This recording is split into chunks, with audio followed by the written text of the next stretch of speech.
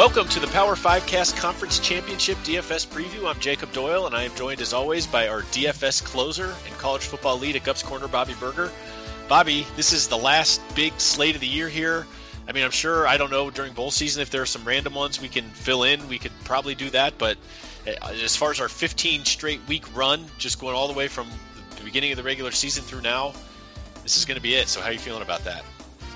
Boy, it's been a fun season, Jake. It doesn't feel like we're at 15 weeks here. Actually, this Thursday night, a little shout out to my high school. The Cincinnati LaSalle Lancers are playing in the Division II state championship against Massillon, Washington, which is actually the high school where Paul Brown was the head coach. It's a long time high school. A lot of success. So LaSalle's up by 14 with 4 minutes to go. So we feel pretty good about that one. And then tomorrow night, Jake, the school our grandpas went to, Elder High School, plays for the Division I state title. I don't know how many of our listeners know this, but our grandpas were actually friends, and they were at school together at Elder High School. So they play for the state championship tomorrow. It's that time of year, Bob, with all the high school state championships, and you're doing some early scouting for us for these DFS shows years down the road where you're scouting out these players and just seeing who's going to go D1 and when we're going to be able to use them, already sorting out what kind of price range they'll be. I know you, never taking a day off. That's right. I'll say this. There's I think there's 6 kids on Massillon who have D1 offers, and there's 7 kids in LaSalle that have D1 offers. So 2 kids going to Ohio State. One's a kicker for LaSalle, and there's a wide receiver from Massillon who's a junior. So there's just a lot of talent in here. Yeah, it's no joke. So, all right, well, before we get into the slate, we were going to do you have a trivia question for me this week? And then we'll get into everything from there, and then there's an 8-game slate we'll talk about. I do, Jake. I have a trivia question. We are renaming this segment. It's called Stump the Jacob. Jake, you are a guru in college football. I don't not yet to meet anyone. Yet I don't think I'll meet anyone who knows enough about college football as you do. So this is the name of the new segment, Jake. It's Stump the Jacob. Whether you're so okay much pressure. Yeah, well, whether you're okay with it or not, that's what we're going to do. All right. So, all right, so here's the trivia question. A little bit different format. In the spirit of conference championship week, some of these teams have won conference championship titles like it's nobody's business every year. But 5 of these teams haven't won a conference championship title as often as some of the other ones. Those are Virginia, Wisconsin, Baylor, Georgia, and Utah. All right? Okay. So I want you to rank these 5 teams in order, most recent to furthest away, year-wise, the last time they won a conference championship. And it doesn't have to be in the current conference that they currently play in. So take time here. Virginia, Wisconsin, Baylor, Georgia, and Utah.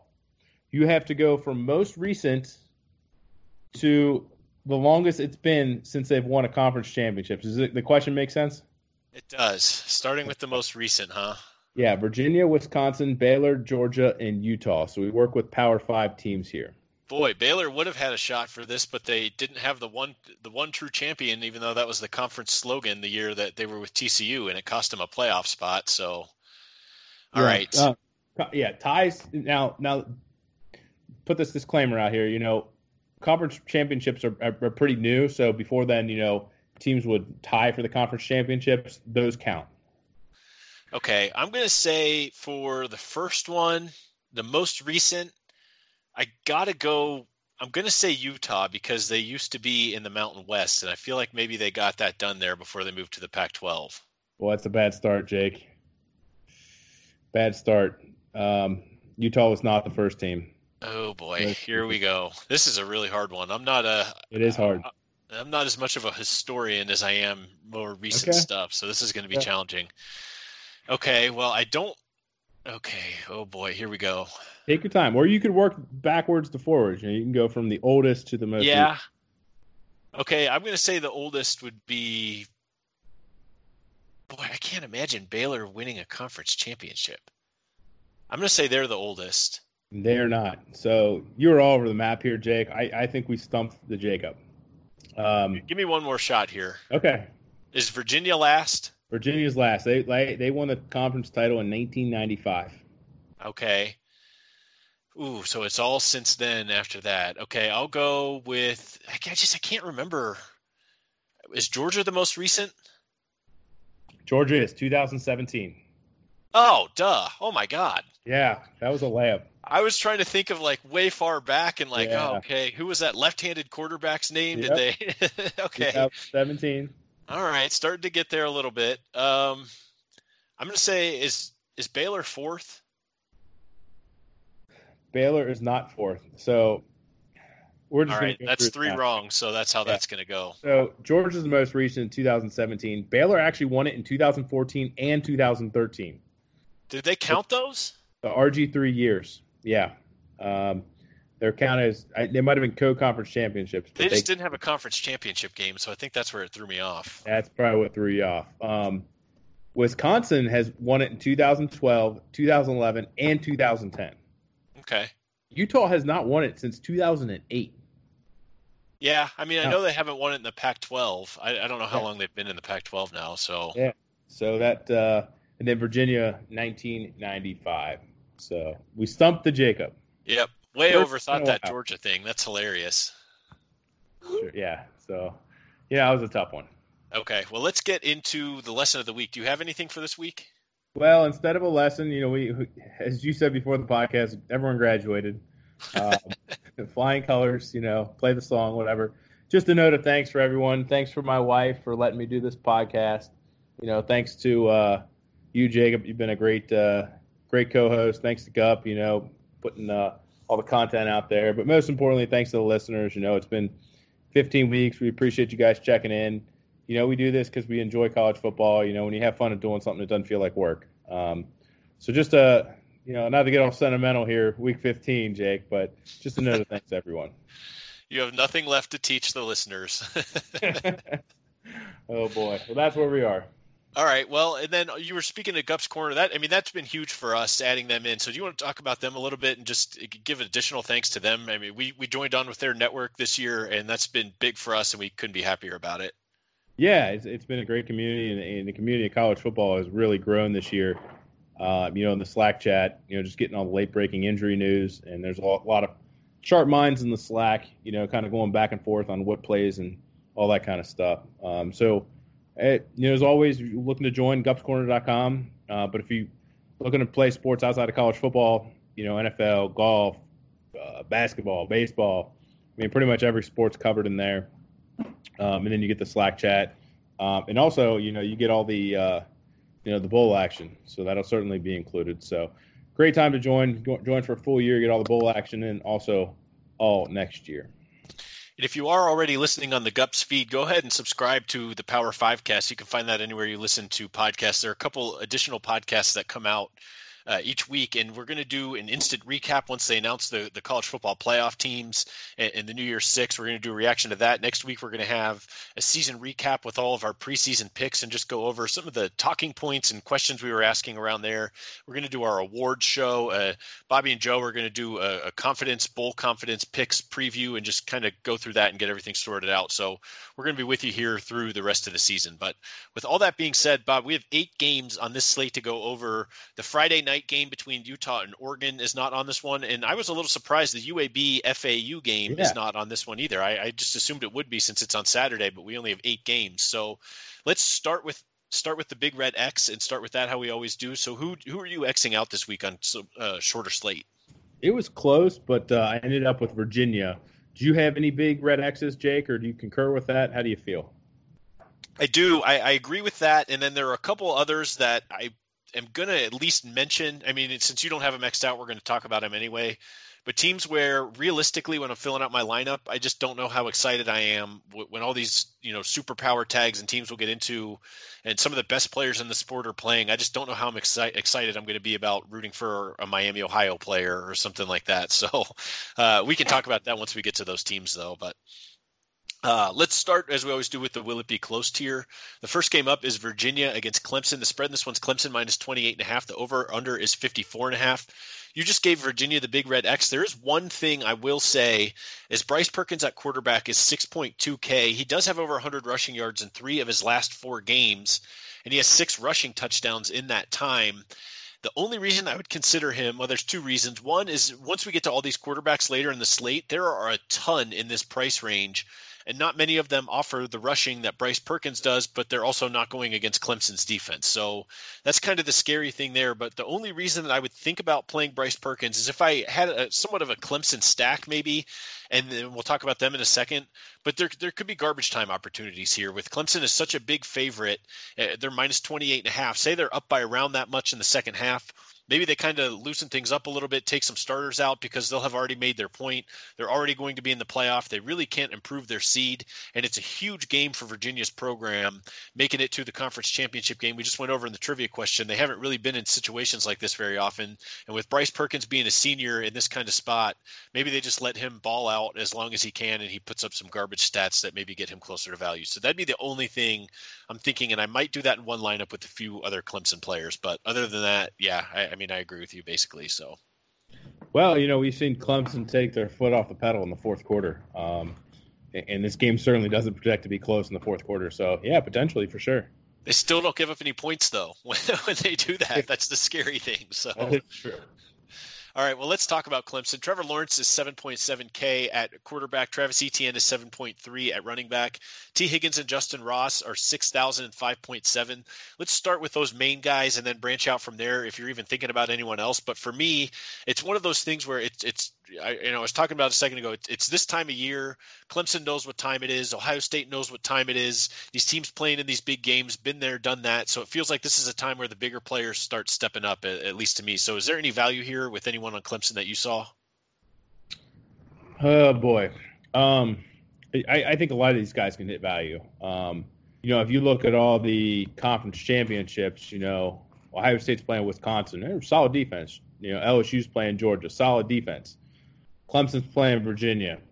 They're okay defense compared to those other guys, but they ain't Wisconsin and they ain't Georgia. So, yeah, I'm definitely interested in Clemson. Do you have so are you more leaning the passing game, the running game? Where are you kind of at there, Jake? I'm all over the place here because, like you were talking about, the defenses that some of these teams are going against, DeAndre Swift going against LSU, they're pretty limited and he's banged up. We'll talk about Georgia in a little bit, but he's right in that price range.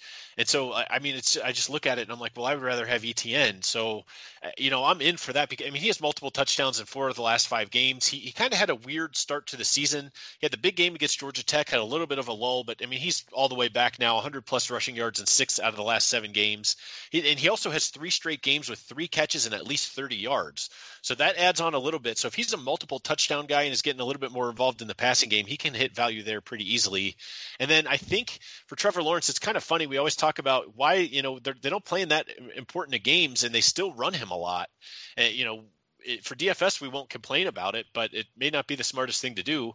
But in the last 5 games, he's 16 touchdowns, no interceptions. So if you're looking at him, if he has 3 passing touchdowns and 30 to 40 rushing yards, all he would have to do is get somewhere in the neighborhood of getting the 300 yards to get the bonus. And if he did, then he'd basically hit value there too. So I think I'll play ETN and Lawrence. And with Lawrence, I think I'll just stack him with either Higgins or Ross. And I might do a mega lineup where I stack him with both because those guys are not expensive. Mm-hmm. Like I said, it's kind of crunch time. Amari Rodgers has been hurt. And once you know what time it is, both these guys had 100 yards last week, and Higgins had 2 touchdowns and Ross had 1. So it sort of feels like one of those things if Clemson goes out and flexes, these are just the main guys who got him there. So that's sort of what I'm looking at. I think that's the right approach here. And yes, we definitely want exposure to Clemson on the slate for sure. Yeah, and how I love in these spots, if I think a team's going to score a bunch, trying to get as much out of it as I can. I'm not afraid to just really attack that. I just always go back to the big tournament that you won last year. It was because of an Oklahoma State stack where you had not just Taylor Cornelius at quarterback, but you also had Tylan Wallace and Dylan Stoner.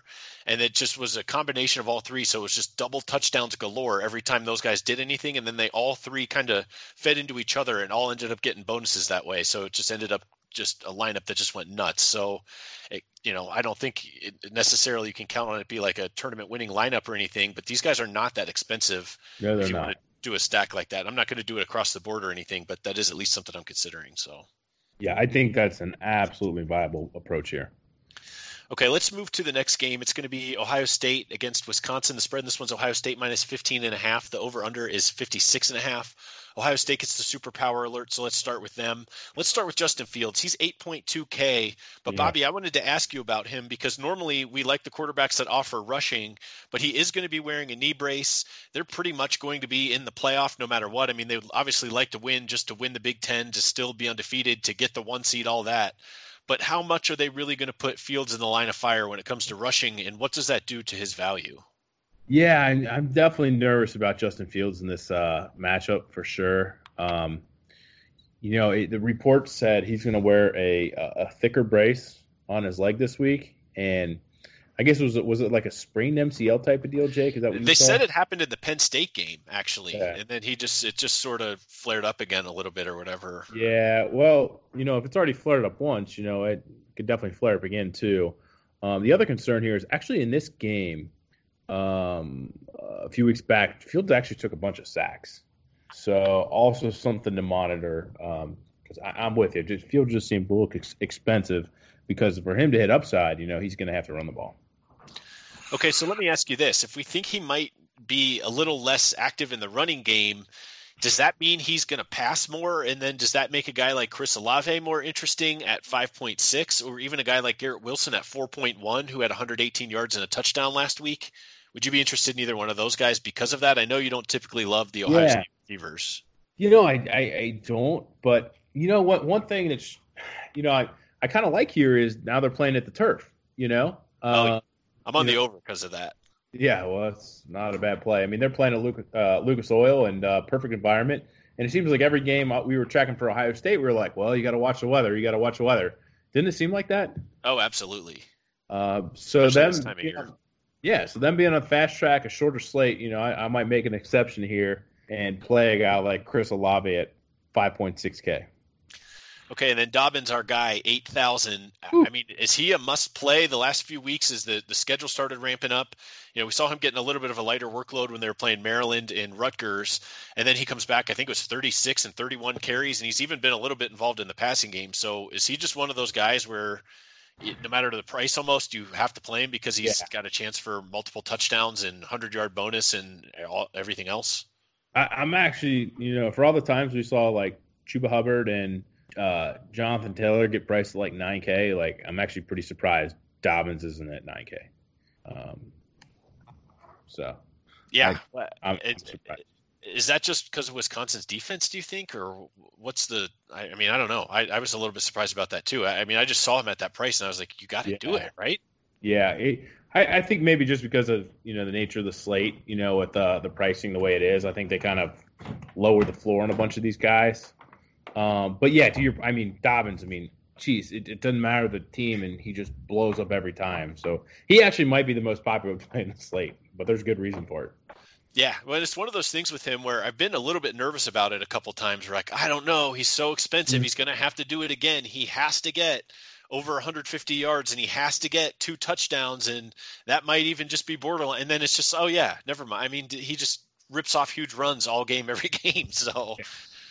All right, well, let's talk about Wisconsin. I don't know what you want to do with them. They passed a lot more than I think people thought in the Minnesota game last week, and that was in bad weather.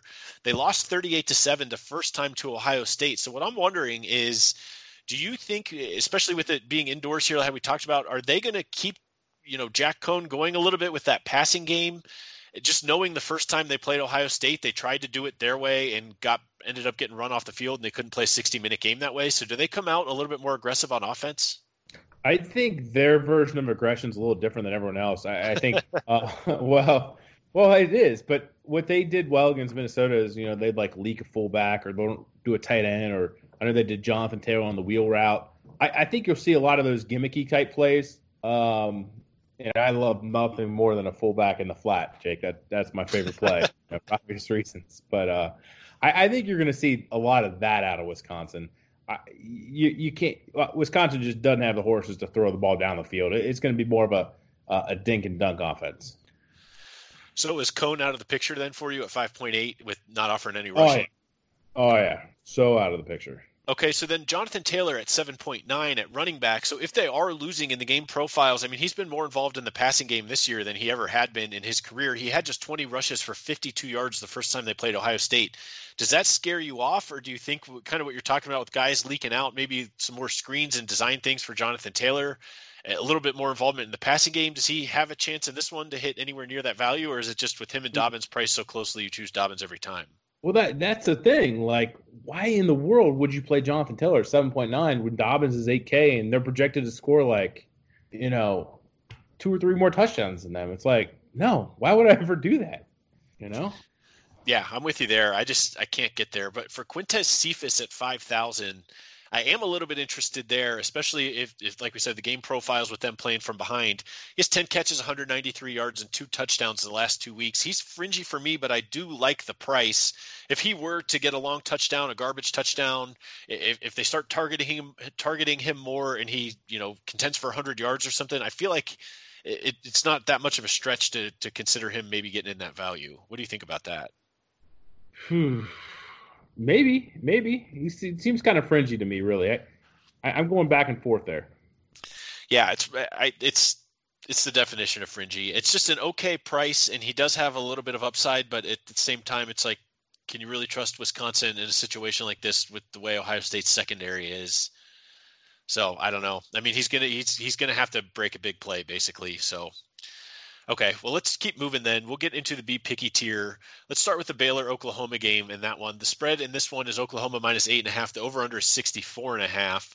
We'll start on the Baylor side of things. I did want to mention Charlie Brewer. The first time that these two teams played at Baylor a couple weeks ago, he scored over 33 points, had 194 passing yards, 2 touchdowns, and 1 interception, but had 65 rushing yards and 2 rushing touchdowns. He's got 10 rushing touchdowns on the season. I feel like we've done Baylor several times this year, and we've kind of talked about the sneaky rushing upside that he has. At a price like 7.6K, are you interested in Charlie Brewer for Baylor? It could be a good tournament play, It all depends, because this Oklahoma team we've seen lately, and you talked about it on the Picks pod, and we were on this pretty early, I think.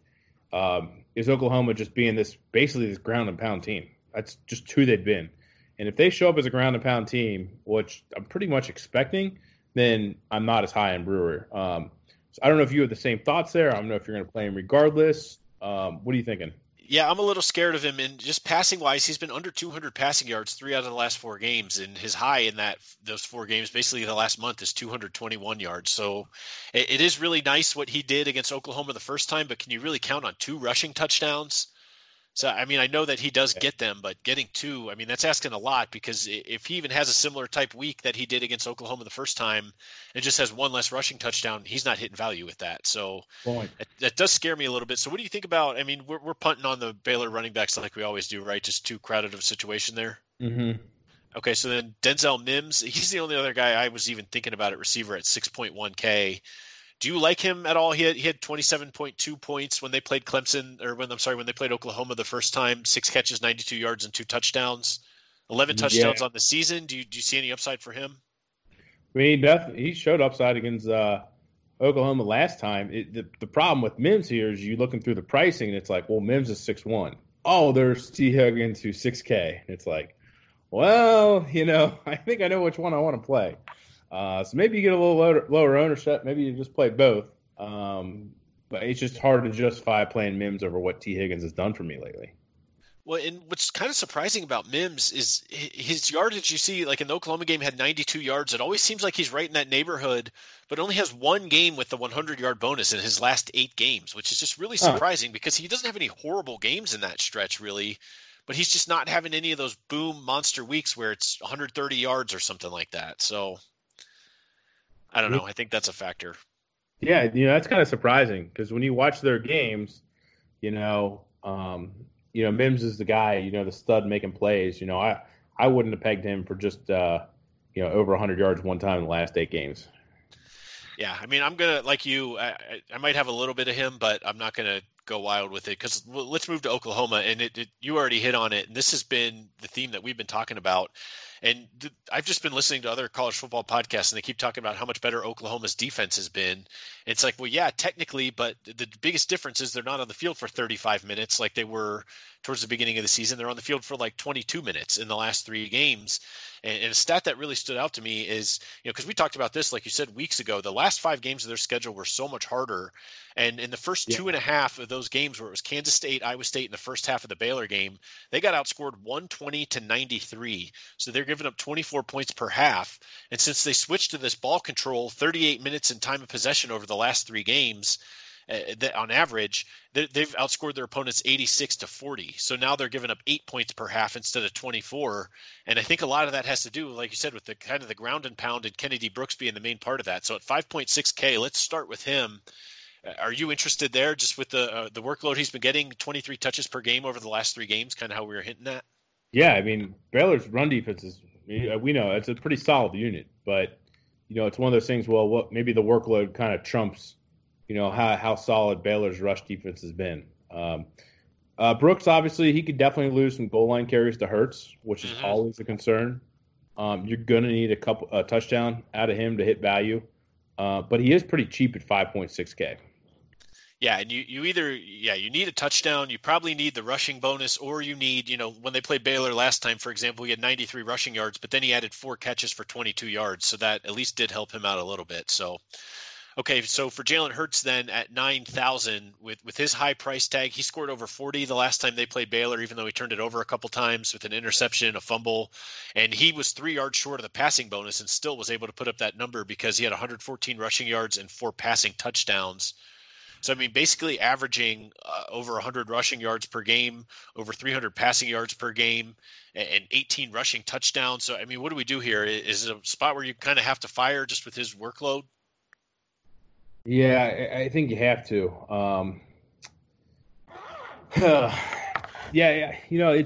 I still think we're going to get the Oklahoma of the last couple games where they're just going to be like, you know what? Our offensive line's huge. They're really, really good.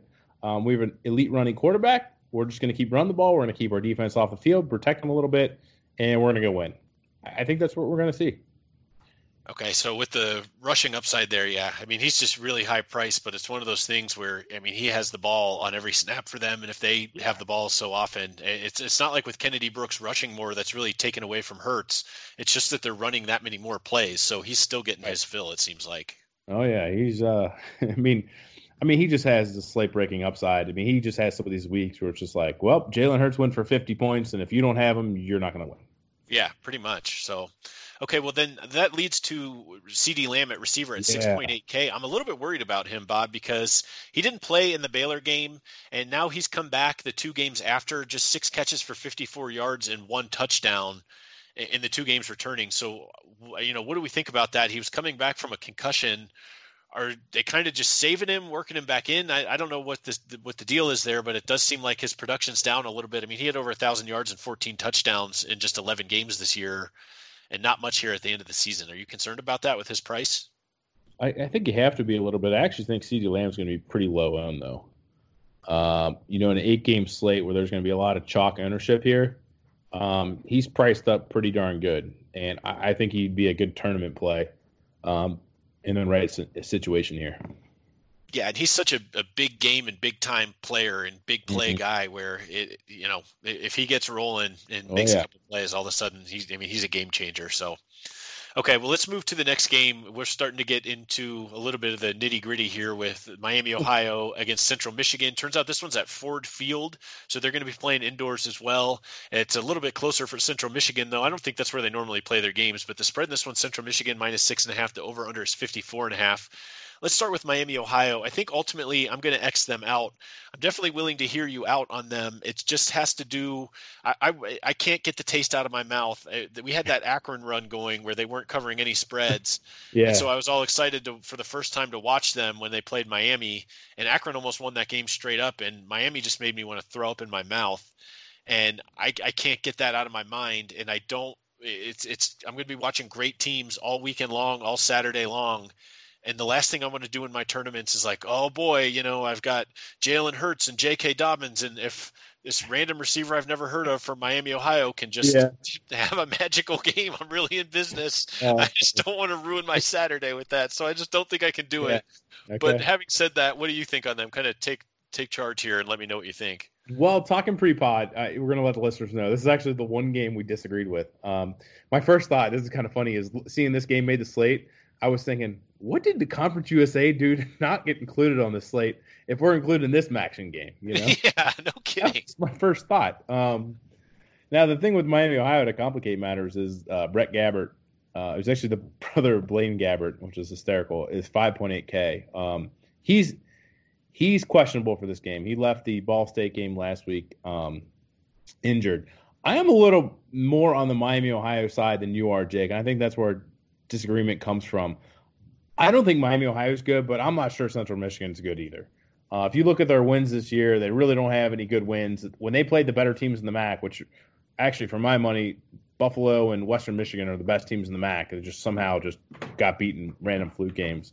They got beat just like Miami. Central Michigan played Bowling Green, Akron, Toledo, Northern Illinois when they were just reeling. And I think both these teams kind of benefited from a weak MAC schedule, and that's how they got in this final. So I'm not high in Miami. It's just I'm not really high in Central Michigan. I think both these teams kind of stink.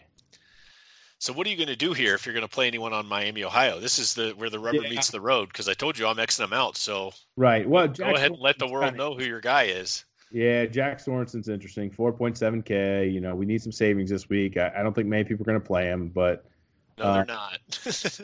Again, if it's one of those deals where, Central Michigan's not real good, you're playing on the fast track, and the Ford, I think Ford Field up in Detroit is where they play this game. Yeah, it is. He'd be the one interest for me because I think Miami, Ohio could get down in this game. Well, what I will say is you told me that Central Michigan was giving up the most passing yards per game. And I had already done my work on this. I was like, no way. I mean, it's 238. And then sure enough, I looked up and down the slate and it's like, I guess we have some pretty good passing defenses. And I guess that's how a lot of these teams made it to a conference championship. But that is the most passing yards per game allowed. But so, I mean, does that hinge on Brett Gabbert playing, though? Because their backup last week was 4 for 11 with 2 interceptions and had just 52 yards passing. So yeah.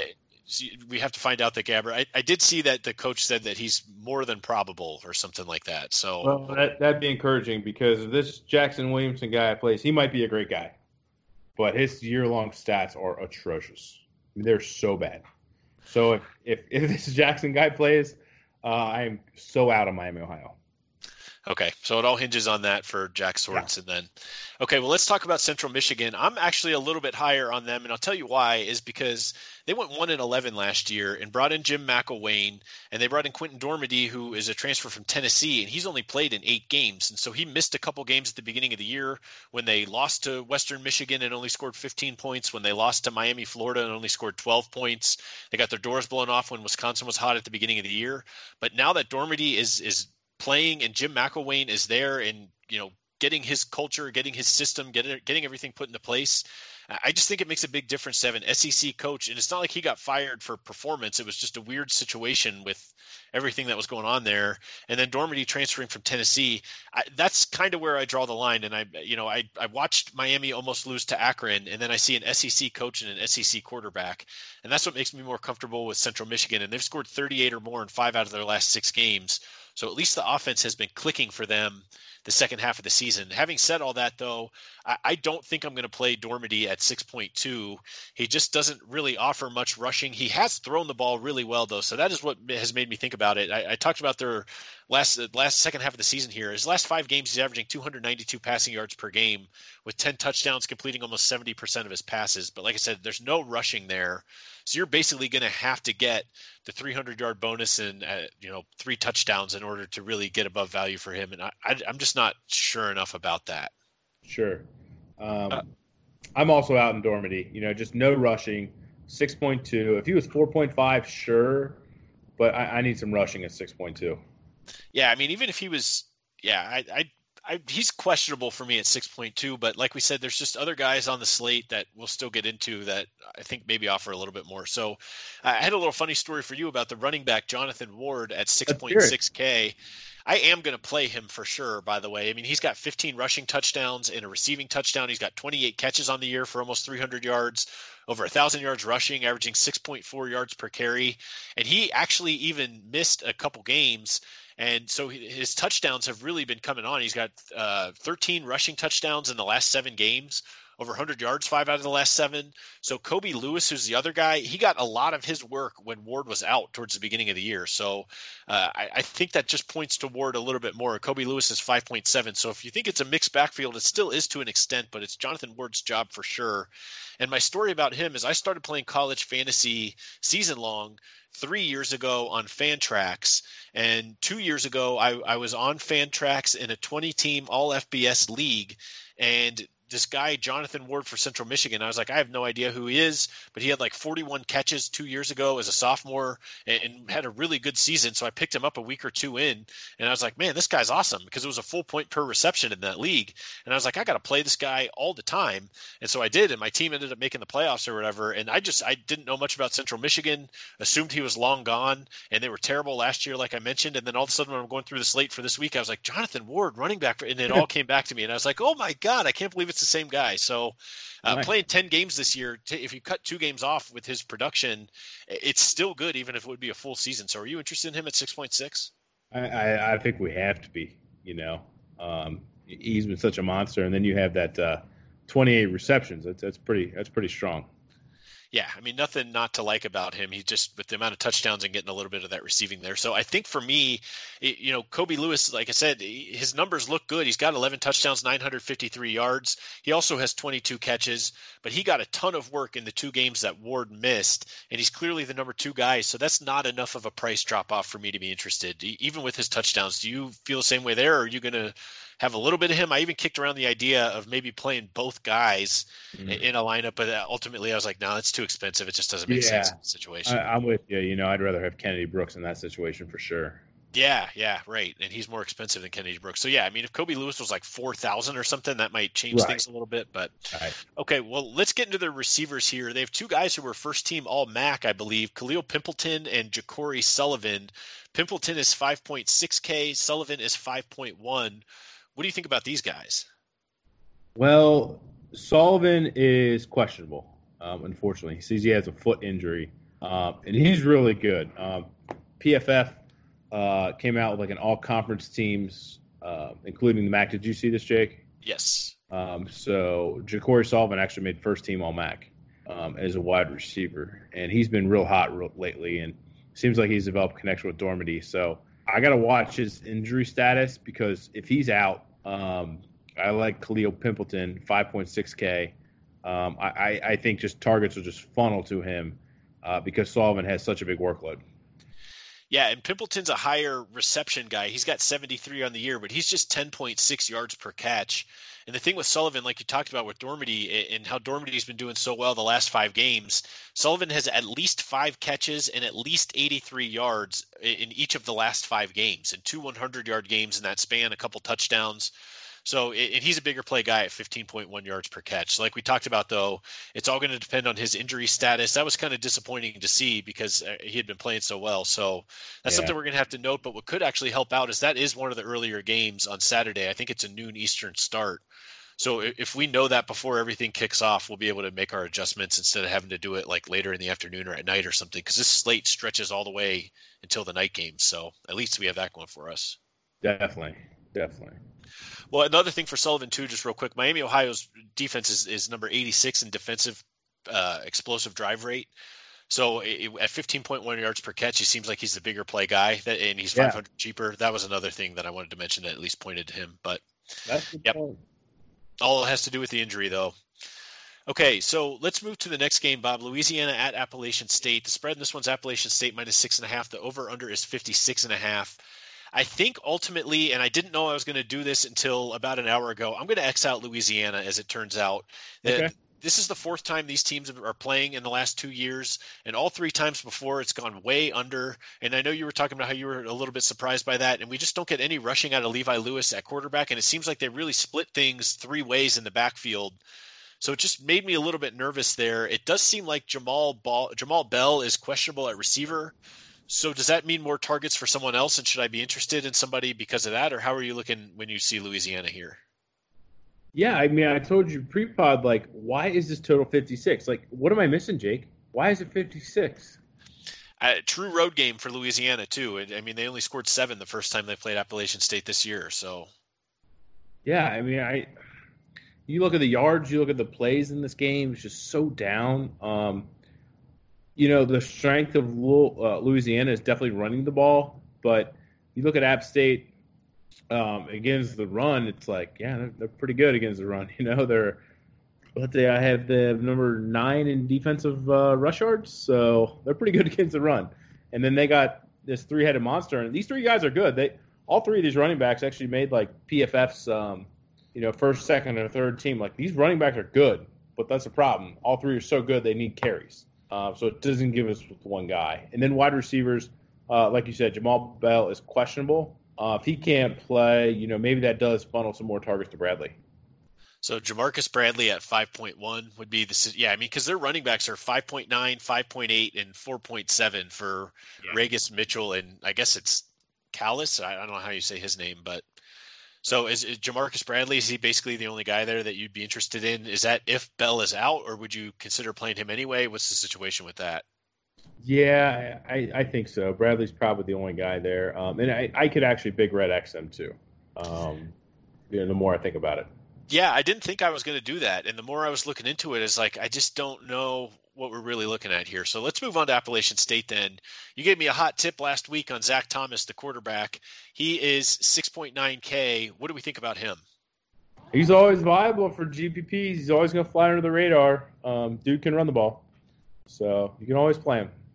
Yeah, 387 rushing yards and 7 rushing touchdowns on the season and 10 passing touchdowns in his last 3 games. So seems like he's a good value there. And then at running back, they have Darrington Evans. Is that how you say his name, I guess? He's 7,000. He's got 19 total touchdowns on the season and 8 in the last 3 games. He's averaging about 20 touches per game, almost 6 yards per carry. So it's 7,000. Are you interested in him here? He's in this weird price range where it's like, do I spend down to pay for these other guys? Do I go up to pay for some of the studs? But looking at this matchup, it's pretty good for him. You just wonder, does Thomas steal his touchdowns? Because if Thomas doesn't steal his touchdowns, Evans could have a pretty big game. Yeah, I mean, he's got 19 on the season there. So in Louisiana's rushing defense, 172 yards a game and 4.5 yards per carry. And remember, that factors in sacks too. So that yards per carry is no bueno. So, all right, on the receiver side of things then, they have Thomas Hennigan. It sounds like this Corey Sutton guy is going to be out. So does that mean Malik Williams and Jalen Virgil have been getting more targets lately? That's kind of what it looked like to me. But you kind of broke down Appalachian State last week, so you might know a little bit more about the situation, a little bit more about these guys. Hennigan is 4.8K, Malik Williams is 4.5, and Virgil is 4,000. Yeah, it's kind of a shame. So Corey Sutton 2 games ago tore his ACL, done for the year. And he was one of their leading receivers. I think 2 years ago he might have led the team. So what that did last week is it funneled more targets to Hennigan and Williams, and Virgil will step in for Sutton. I will say this is a lot harder matchup this week than the matchup they had last week. Louisiana is a really good, sound, fundamental team. I really like their head coach, actually. I think he is definitely a head coach. If I was playing in the South, he's under the Dabo Swinney, Nick Saban type of mind where he'll do whatever it takes in recruiting. He knows what to do in recruiting to get players. So I am really high on the Louisiana coach. So a little bit of a sidebar there. But, much tougher matchup this week for App State. Yeah, I mean, he's young too, Billy Napier. And being in that region, that Louisiana here, he's got access to a lot of good players around there if he's built some of those connections. So, but Hennigan at 4.8, that was the guy. I mean, he had 11 targets last week and caught all 11 catches, 140 yards. So at that price, is he playable even though the pass defense is a little better? Or are we just focused on the quarterback and running back here? I really think he's playable, and I think he might get some traction. He's pretty cheap here. It's one of those things. Does Appalachian State have so much success running the ball that they just say, you know what, I'm not going to pass? Could absolutely happen. So something to look at here. Yeah, and I just don't know enough about these teams to know what their tendencies are in those kind of situations. So that's where it's a little tricky for me. But I did notice that Virgil guy did have 5 targets. You talked about him sliding in a little bit for Sutton. So at 4,000, he had 95 yards and a touchdown last week. If we're struggling for saving, is that going too far down, or what do we think here? He showed it last week. He can step in for Sutton. And if he's really, truly playing the Sutton role, which it seems like he is, that's the role that Thomas is used to throwing, and those are the same plays Thomas is used to throwing to Sutton. And he's just throwing to the same spots, just a different guy, but it's the same spot in the offense. So, yeah, I think for savings, he's definitely a potential play there. Okay, let's move to the next game then, which is Cincinnati at Memphis. The spread in this one's Memphis minus 9.5. The over/under is 57.5. A rematch of last week, and it's kind of funny. We talked about this on the preview. Memphis won this game by 10 last week. The spread now is 9.5. The total in that game was 58. The over/under is 57.5 in this one. So it's almost like Vegas saying, "Do you think Memphis is going to do that again?" Sure. Let's start with the Cincinnati side of things, though. Desmond Ridder is actually going to be playing at quarterback. He's 6.1K. What do you think about the situation for Cincinnati with him playing instead of Ben Bryant? Well, just so the listeners know, I'm obviously in Cincinnati. Jake, you're a big Cincinnati everything fan, right? Football, basketball. The only thing I would say these days that I'm a fan of at all is Cincinnati basketball. I pay attention to their football team, but as far as like an actual fan, and I listen to the radio shows and watch the press conferences, and if the games aren't even on TV, I'll listen to them when it's Cincinnati basketball. But for the football team, I've only watched a couple games this year. So, with the Power 5 cast, doing all Power 5 things, it's kind of fallen by the wayside a little bit there. Gotcha. Okay. It was interesting. Cincinnati, Desmond Ridder, it's like they didn't play him last week. Was he hurt? Was he benched? I don't know. He was hurt. Okay, so let's say he was hurt. Ben Bryant stepped in there, freshman quarterback. He did pretty good. Coach came out in the press conference and said, you know what? There's not going to be any competition. Ridder is our starting quarterback. So maybe a week off gives Ridder some help this week, but Memphis defense is a lot better than people think. An over-under of a 57 in a Memphis game is actually pretty low. So I don't know if you have any different thoughts on Ridder, and then maybe if you could share your thoughts on Warren. I don't trust Ridder enough. I just, at 6.1, I know that he has a little bit of rushing upside, but his passing just has not been there, and I would have to see it before I believe it with him at this point. So with Warren, I am actually interested at running back. At 6.3K, it seems like he has a decent path to get his value. He's got 14 touchdowns on the season and has a touchdown and at least one touchdown in 5 straight games, 9 total. He's got 71 rushes in the last 3 games, and so he has that 100-yard bonus upside with just getting so many touches. He's going to get, especially in this with the conference championship on the line, he's their go-to guy over Jared Dokes, which they'll spell Warren a little bit and get him some work. But Warren, he'll get 22, 25, something like that rushes. So, if he even catches a pass or two and were to have 2 touchdowns, he could easily get that value back. The 100-yard bonus is absolutely in play for him every single week. So if he ends with 120 rushing yards and 2 touchdowns or something like that, then you're in a really good spot. And he doesn't even necessarily have to go off in order to do that. Because like I said, he's 14 touchdowns on the season. They'll use him anywhere on the field. So I kind of like him at 6.3.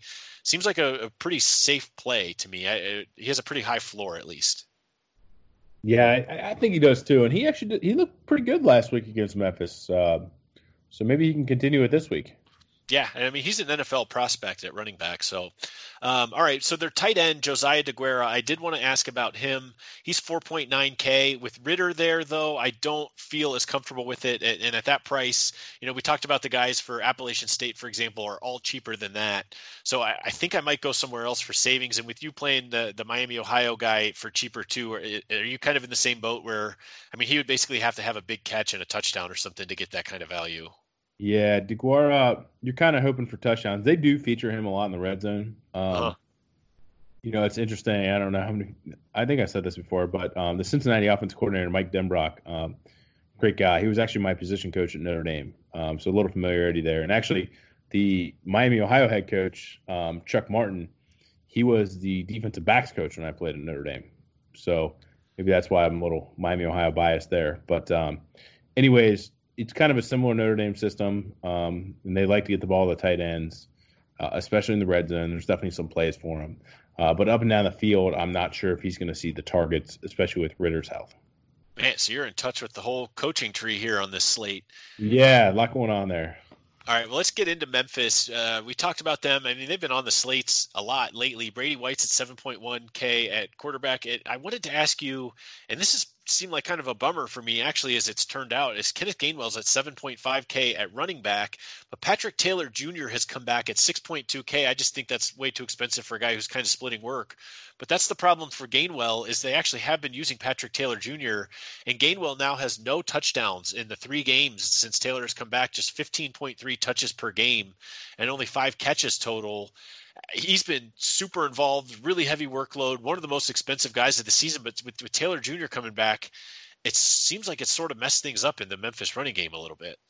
Yeah, it has. And I would have thought Gainwell would have been a little cheaper this week, 7.5K. Don't get me wrong. This guy can definitely catch a screen and go 80 yards to the house. Like, he is that explosive. But he's only going to get half the carries because Taylor is involved too. Now, we have seen in the past, last year when Memphis had Darrell Henderson and Patrick Taylor, like, you could play multiple of these guys. So and Pollard. Yeah, and Pollard. I mean, which is crazy for the amount of talent they have there, where multiple guys would hit value. So it's one of those things where, yes, they can do it, but they're a little priced up. So maybe a tournament play for me. Okay, and is that just on Gainwell or Taylor too? Taylor too. It seemed like last year with Memphis, if they have one guy that kind of gets going, they're just going to kind of ride the hot hand. I'm way too scared of Taylor. God, man, I hate this. I almost wish Taylor was still out. I completely get what you're saying. Too. It makes me nervous because they're not cheap. Right. So I think for me, I think I'm going to pass on Taylor. I think I might have a little bit of Gainwell, just hoping as the number one guy. But I mean, Taylor did have that 3-touchdown game just a couple weeks ago, so definitely something to think about there. All right, well, Brady White at 7.1, would you think about him or any of his receivers? DeMonte Coxey is 5.8K. I continue to be surprised that he's not more expensive. And then Antonio Gibson's at 4.8K. Seems a little boomer bust. So is that kind of your style with the tournament thing, or is there just not quite enough production there? What do you think about these quarterback and pass catchers for Memphis? You nailed it. We share the exact same thoughts. Coxey seems a little cheap. Gibson's boomer bust. And then White, he just doesn't do it for me, man. He has had a couple games where he's really, hit and exceeded value, but like against Cincinnati, solid defense. He's not really a rusher. No, not at all. Yeah, it's kind of fluky if he gets a rushing touchdown. So, and he's just overpriced. Well, and the thing for Coxey is these two teams did play last week. He had 6 catches for 145 yards and a touchdown. His last 5 games, he's got 27 catches. He's averaging over 112 yards per game. So he's got a touchdown in 4 straight games, and he's got 6 touchdowns in that span, and at least 1 touchdown each of the last 4 games. So he's just in a rhythm right now. And at 5.8K, I have no interest in getting in the way of that. Yeah, he's like surprisingly like pretty cheap. I was kind of surprised when I saw him at 5.8K. Yeah, lots of upside there. Okay, so let's get into the next game, which is Georgia against LSU. The spread in this one is LSU minus 7.5. The over/under is 54.5. We will start with Georgia. Basically, for me, I'm not touching Jake Fromm. We never do. DeAndre Swift at 7.2K. I was talking about how ETN is 7.3. With Swift having a little bit of a shoulder injury, I'm just not sold on him, especially because he has 0 touchdowns in the last 5 games. So, and I know that's something Ray Ruberg pointed out on a roundtable. He was bitter about it because he had him on his season-long fantasy team. And he's like, why doesn't this guy ever get any touchdowns? So, old Ray's pretty bitter about his fantasy team these days, isn't he? Yeah, he is. All right. So what do you think about the running game? Anything here on Georgia that's appealing to you? Well, if I think Swift's going to play. It seems like one of these shoulder injuries where you just, put the shot in the shoulder. Pain management. It slipped out a little bit. Yeah, whatever. It seems like the one Kerryon Johnson had last year with Auburn. Remember that? A little bit. So where, he would just come out a few plays and then come back in and come back out. It seems like one of those. But if he doesn't play, Brian Herrien at 4.6K, is going to get all the workload. So, and it could happen where Swift is like, plays a couple plays, gets dinged up, and he's like, I just can't go. So then Harrion gets all the work. So, and Harrion's cheap at 4.6K. So that's certainly an injury to monitor, especially in pregame warmups and, just to kind of see how that feels out. I don't think we're going to get word, but something to watch there. Well, and with that price for Harrion at 4.6, like you talked about, Yeah. I will have one lineup where I play him, even if they say Swift is okay, and even if they say he's playing, because like you said, it could be 2 plays into the game and it's like, oh God, this just isn't going to work. Or it could be one of those things. I mean, Harrion has 2 touchdowns in the last 3 games, which is at least something. I mean, we talked about how Swift has 0, and Harrion's been getting about 10 touches per game anyway, and has been a little bit involved in the passing game too as a running back. So even if Swift plays, they're probably going to split it more than they normally would. And Harrion has been involved throughout the season with just how run heavy they are. So at that kind of price, even if Swift is there, I still think it might be worth a shot, because it might just be a touchdown, a couple catches, and 60 yards, and you can kind of hold serve there. And if something does happen to Swift, then he has a lot higher upside. So, like I said, I'm not going to do that across the board or anything, but I think there will at least be a lineup, even if I do think Swift is supposed to play, where I just think it'd be worth it at 4.6 there. Yeah, no, definitely. And you look at Georgia, I have them as playing the 12th hardest defensive schedule out of all teams in college.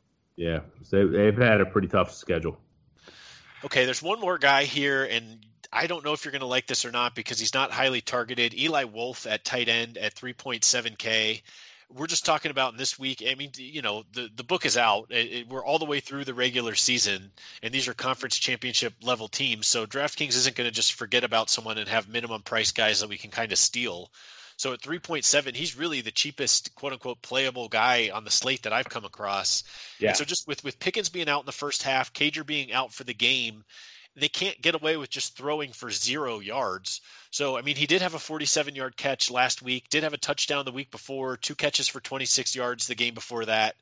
It really is kind of scary here, but I think if I do a lineup, and we'll talk about LSU in a second, where I stack Burrow and Chase because they're so expensive, I might come back with Eli Wolf here on the other side at 3.7 as just a really cheap guy, hoping maybe he gets that red zone touchdown, or maybe he, had a 47-yard catch last week, does a little something there and can have a couple catches. Because like I said, they can't just throw for 0 yards. And, but besides Dominic Blaylock, Charlie Warner hasn't really panned out this year at receiver. We're kind of running out of options, and Tyler Simmons has been unbelievably inconsistent. So I feel like Wolf might be a little sneaky here. I'm going to do it only in one lineup, but I do think I'm going to test that out. I don't know how you feel about that. You look at Georgia wide receiver. I mean, they're decimated, absolutely decimated.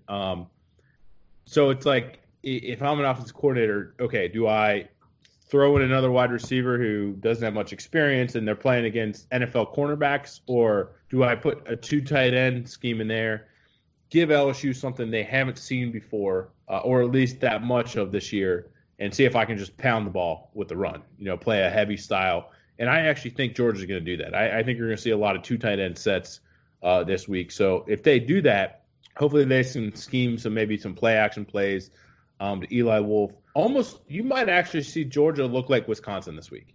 But I actually think that's their best shot at beating LSU. Well, and Bob, there's, LSU has not played very many good tight ends this year, but the couple that they have played that are decent prospects anyway, Jared Pinkney for Vanderbilt had 4 catches for 47 yards, and Kyle Pitts for Florida had 5 catches for 108 yards. So there's at least a little bit of success there from the tight ends. So like you're talking, if they're going with heavier packages and a run heavy thing, at least he'll be on the field.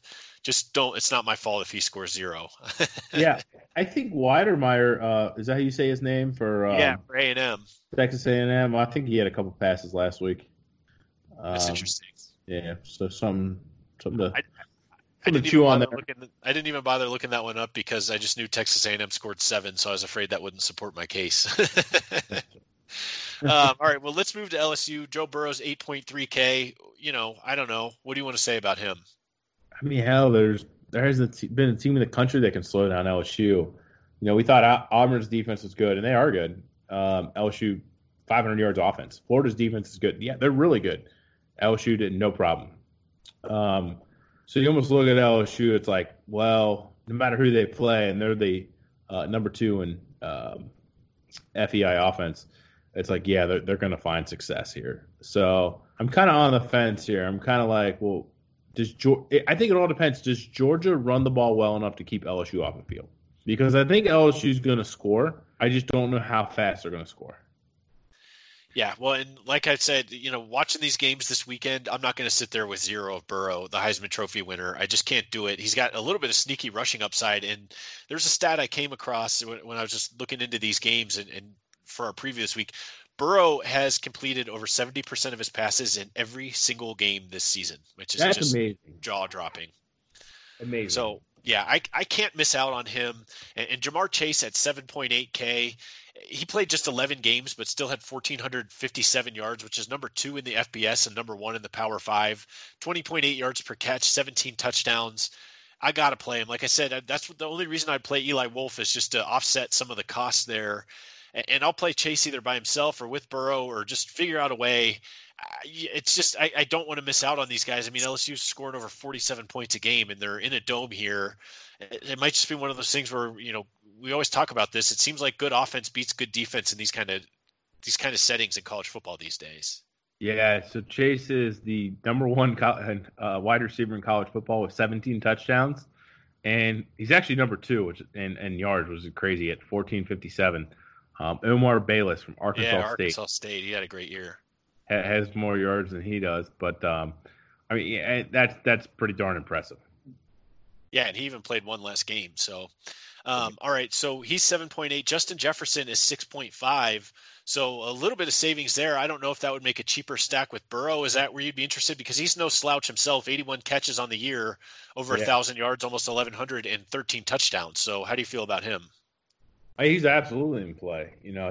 He's a monster, especially in DraftKings, where it gives you that 1 point per PPR.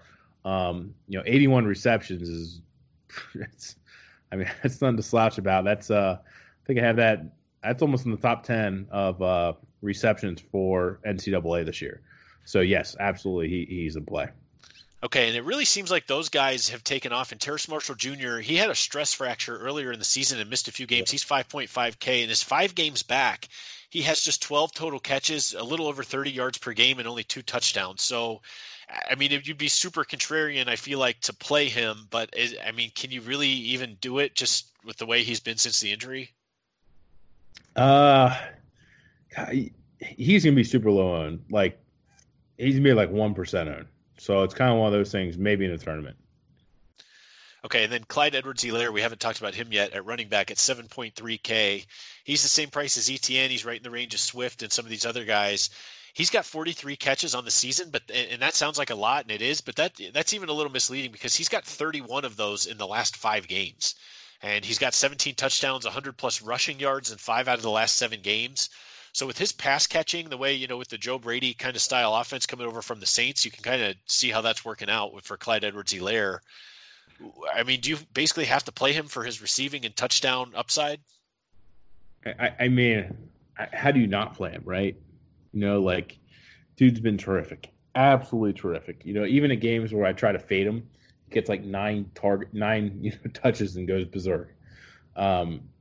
Concern would be if Georgia defense, shows up and is really good this game. But yeah, his talent, he's just been so good. Yeah, well, because Georgia's number 2 in the nation at 2.6 yards per carry allowed. They're number 2 in the nation, 71 rushing yards per game allowed. And they've only allowed 1 rushing touchdown this season. But, that might just end up being pass catching for Helaire, which could end up helping him in other ways. It's just it's hard with this LSU offense. It's almost like you're standing on the tracks when the train's coming through. And I just don't want to be sitting there on Saturday going, of course they're going to score in the 40s because they're LSU and that's what they do. These guys are expensive and it is going against a good defense, but I just don't want to be caught with nothing. Yeah, I'm totally with you there. Superpower. Okay. Superpower tag for them? Absolutely.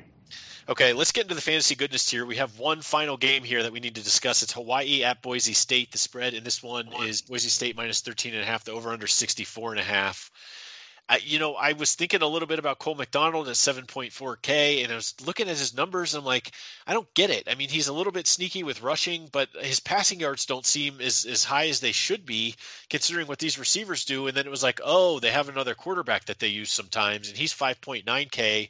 So because of that, do we just have to X things out at quarterback, or do you have faith in them in this situation that they would just roll with McDonald no matter what? Because it seems like he gets a little turnover prone and they pull the plug on him. So I don't really know what Hawaii is doing here. Yeah, so last couple games, both of these guys will split work. McDonald will start and Cordero will come in. Cordero will start, McDonald will come in, and that's just kind of been their MO. Just I don't know if it's keeping guys fresh. I don't know if it's kind of saying, hey, Cole, you need to focus every play because if you don't, you start throwing picks. We're putting Cordero in. So yeah, they've split work here the past couple games. Okay, so are they both out for you then? Yeah, absolutely. If both of these guys, are playing, and how they've gone recently, if they operate like that again, there's no sense playing either of them. Okay, and then at running back, Miles Reed is 4.3K. He's super duper cheap for a starting running back. He's got 7 total touchdowns on the year. He only has 2 catches, though. We were kind of talking about this before we started recording. It's a little surprising with how much Hawaii throws that they don't want to do that. But I guess that's the difference between a Mike Leach type system and what Hawaii is doing. So, he's averaging about 15 touches per game in the last 6 games, but it just doesn't really seem like the touchdowns are there. At that low price, is he worth a risk in case he does get a touchdown and has like 80 yards or something, or are you just staying away from it? Yeah, I'm out on Hawaii running backs. It's just kind of the rotation so much on Hawaii running backs are just crazy. They love to rotate in, and I don't like targeting, big timeshares, especially in teams where, Hawaii. I look at their pass play percentage. Let me pull it up here. They are 4th in pass play percentage, so it's just a low volume play there for Hawaii. So I'm out on that. Okay, well, let's sort through this, what's kind of a little bit of a mess, at least I thought, at receiver. Cedric Byrd II is 6.7K. He's got 10 touchdowns on the season. He had 4 in the Week 0 game against Arizona and has just 1 in the last 8 games. JoJo Ward is 5.9K. He's got 11 touchdowns on the year. He had 4 in the second game of the season and then has gone, kind of trailed off a little bit. His last 3 games, he has just 7 catches for 78 yards and 1 touchdown. And then there's Jared Smart at 5.4K. It actually does seem like he's coming on a little bit, but he only has 3 touchdowns on the season. His last 3 games, though, he's over 300 yards, averaging 8 catches per game with 1 touchdown. And then there's this Jason Matthew Sharsh guy at 5,000. He's got 73 catches on the year and 4 touchdowns. So his last 2 games, he's averaging 8 catches per game with 3 touchdowns in that span, 175 yards. I was trying to find some clues since these teams already played. And okay, well, what did they do against Boise State last time? And Marquise Stovall, the Cal transfer, who's now been dismissed from the team, had 8 catches for 114 yards and 2 touchdowns. So little good that did us. So now I'm kind of back at square one and thinking maybe Smart and Sharsh, since they're the cheaper guys, right? Maybe less owned, or I don't know. What do you think about this situation? Well, the tough thing is that, you almost like to go back and say, well, what happened in October when these guys played? Well, Marquise Stovall, blew up, and it's like, great, he's not on the team anymore, so we can't play him. So it's kind of a wild card as far as what wide receiver does well, because I do feel like one of these wide receivers will find value, just because, like I said, they're 4th in pass play percentage. They chuck it around the yard. It's just a challenge of which one's going to go off. I think I'm going to go a little bit more with the recency bias, and because these guys are also cheaper. So I think Jared Smart and Jason Matthew Sharsh are going to be my 2 favorite guys, but I might sprinkle in a little bit of all of them. I mean, that's basically the only way I can figure at this point. I haven't watched much Hawaii this year, but like you said, with how much they pass, you definitely want to get in on it. Yeah, no, you definitely want to enter on some Hawaii rainbow action. Okay, so let's end here with Boise State. It looks like Jalen Henderson is going to be the quarterback. He's 6.4K. He has been the full-time starter for 3 games. He's averaging 244 passing yards per game and 8 touchdowns with just 1 interception. Also has a rushing touchdown and 68 rushing yards over those 3 games. So, he's got 23 rushes in those 3 games too. So it does seem a little bit consistent. It's been 7, 7, and 9 with the rushing. So is that enough for you going against this Hawaii defense? If it's a higher scoring game, do you think that Henderson's in play here? I mean, he has to be. If you look at a lot of the defenses in the slate, like Hawaii is by far the worst. I don't care what metric you look at. You could look at DFEI. You could look at success rate. They are by far the worst on the slate. So, yeah, you're going to want some Boise State exposure, and why not start with the guy who's going to have the ball in his hands the most, the quarterback.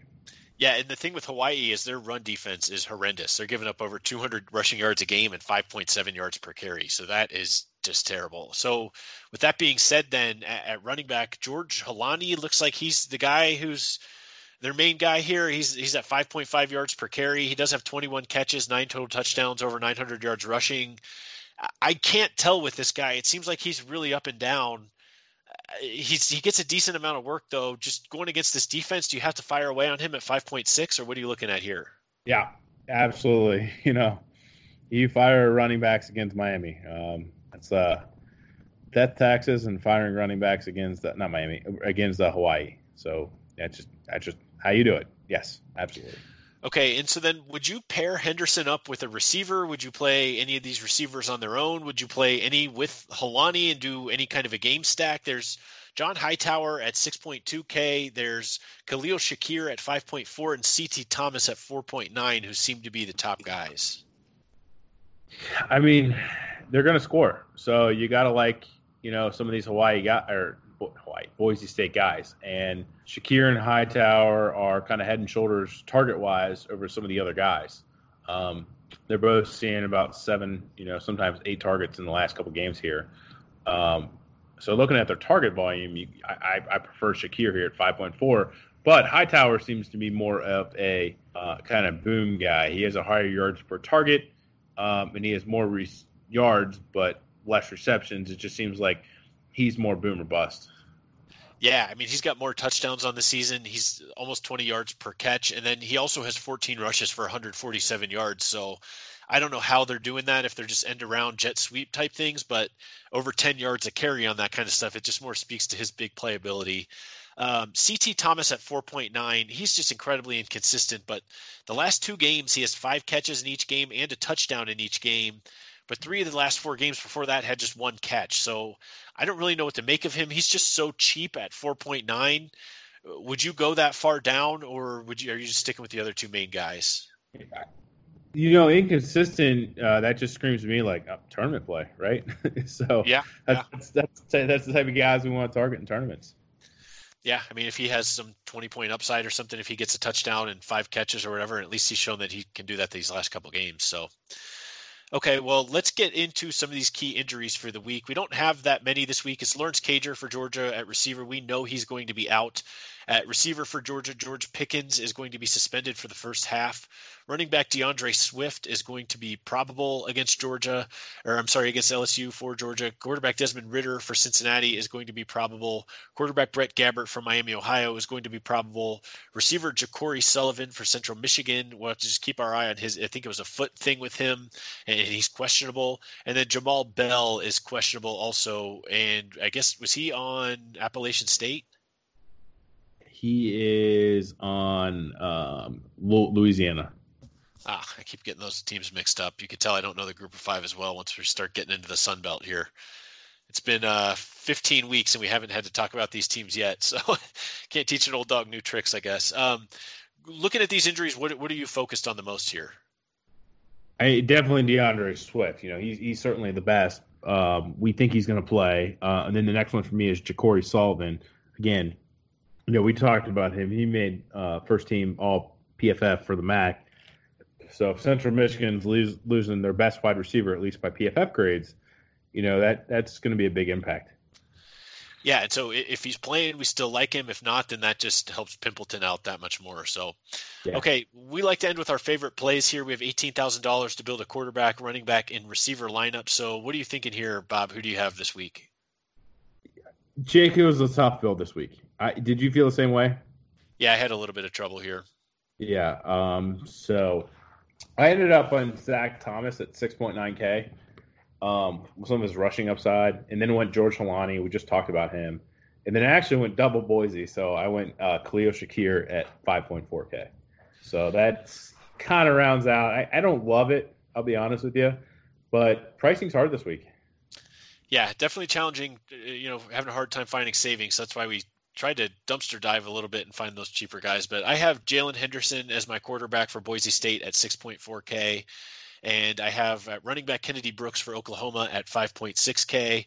And then just to put it on an even 18,000, it was between Justin Ross, DeMonte Coxey, and T. Higgins here. I ended up just going with T. Higgins at 6,000 just because I liked rounding it off the last one of the year here with a nice, even, clean 18,000. But really, it could have been any of those three guys. It really could have been any of those guys on Boise, too. I guess Hightower would have been a little too high priced, but I like where you're going with Shakir there, too. So, all right. Well, Bob, any closing thoughts for, this week, conference championships? Anything you want to say here as we're wrapping things up? Yeah, again, just, thank you for all the listeners. We may or may not be back for a bowl game. It's kind of really going to depend on the slates that DraftKings fires out there. And sometimes we won't know for a few days in advance whether it's going to be a big slate or a small slate. But if there's a big slate, Jake and I will come in and talk about it a little bit. But more than anything, just a thanks for the listeners. We have fun doing this. Hopefully you enjoy it. We try to make it a little fun, but definitely informative. And at the very least, hopefully you got better at your process in college football. And you learn a little bit more about the players, talking through them with Jake and I. So I don't know if you echo those thoughts, Jake, but that's kind of where I am. Bob, I echo those thoughts 100%, and we'll just keep everyone posted here throughout bowl season. Like you said, if one of those slates comes up where we feel like we want to have a little bit of action, so it just depends. Once the schedule comes out, we'll keep everyone posted on that kind of stuff because we'll still be around on the Power 5 cast feed. Like I said, doing the instant reaction type stuff to the playoffs, doing our season awards, doing our season recap, that kind of stuff. So as that goes on and we start to do our previews and stuff for the bigger games, we'll keep everyone posted on whether we're going to be able to come out with more DFS stuff. So thanks so much for tuning in, though. Enjoy the games this weekend. Like I said, we'll be back Sunday. We're going to recap the committee selections of the College Football Playoff and New Year's Six Bowls. We're also going to have any of the coaching news, if anything else happens on the coaching carousel. It seems like we're at the point now where all the openings are there, so we'll see if there are any hirings and then see what kind of domino effect will be there for that. So we'll cover all that kind of stuff. And like I said, we'll announce the rest of the schedule for bowl season as we go. But thanks so much for listening all year long. We really do appreciate that. Best of luck with your lineups this weekend. That'll do it, though, for our DFS preview on Conference Championship Weekend. I'm Jacob Doyle for Bobby Berger. Until next time, take care.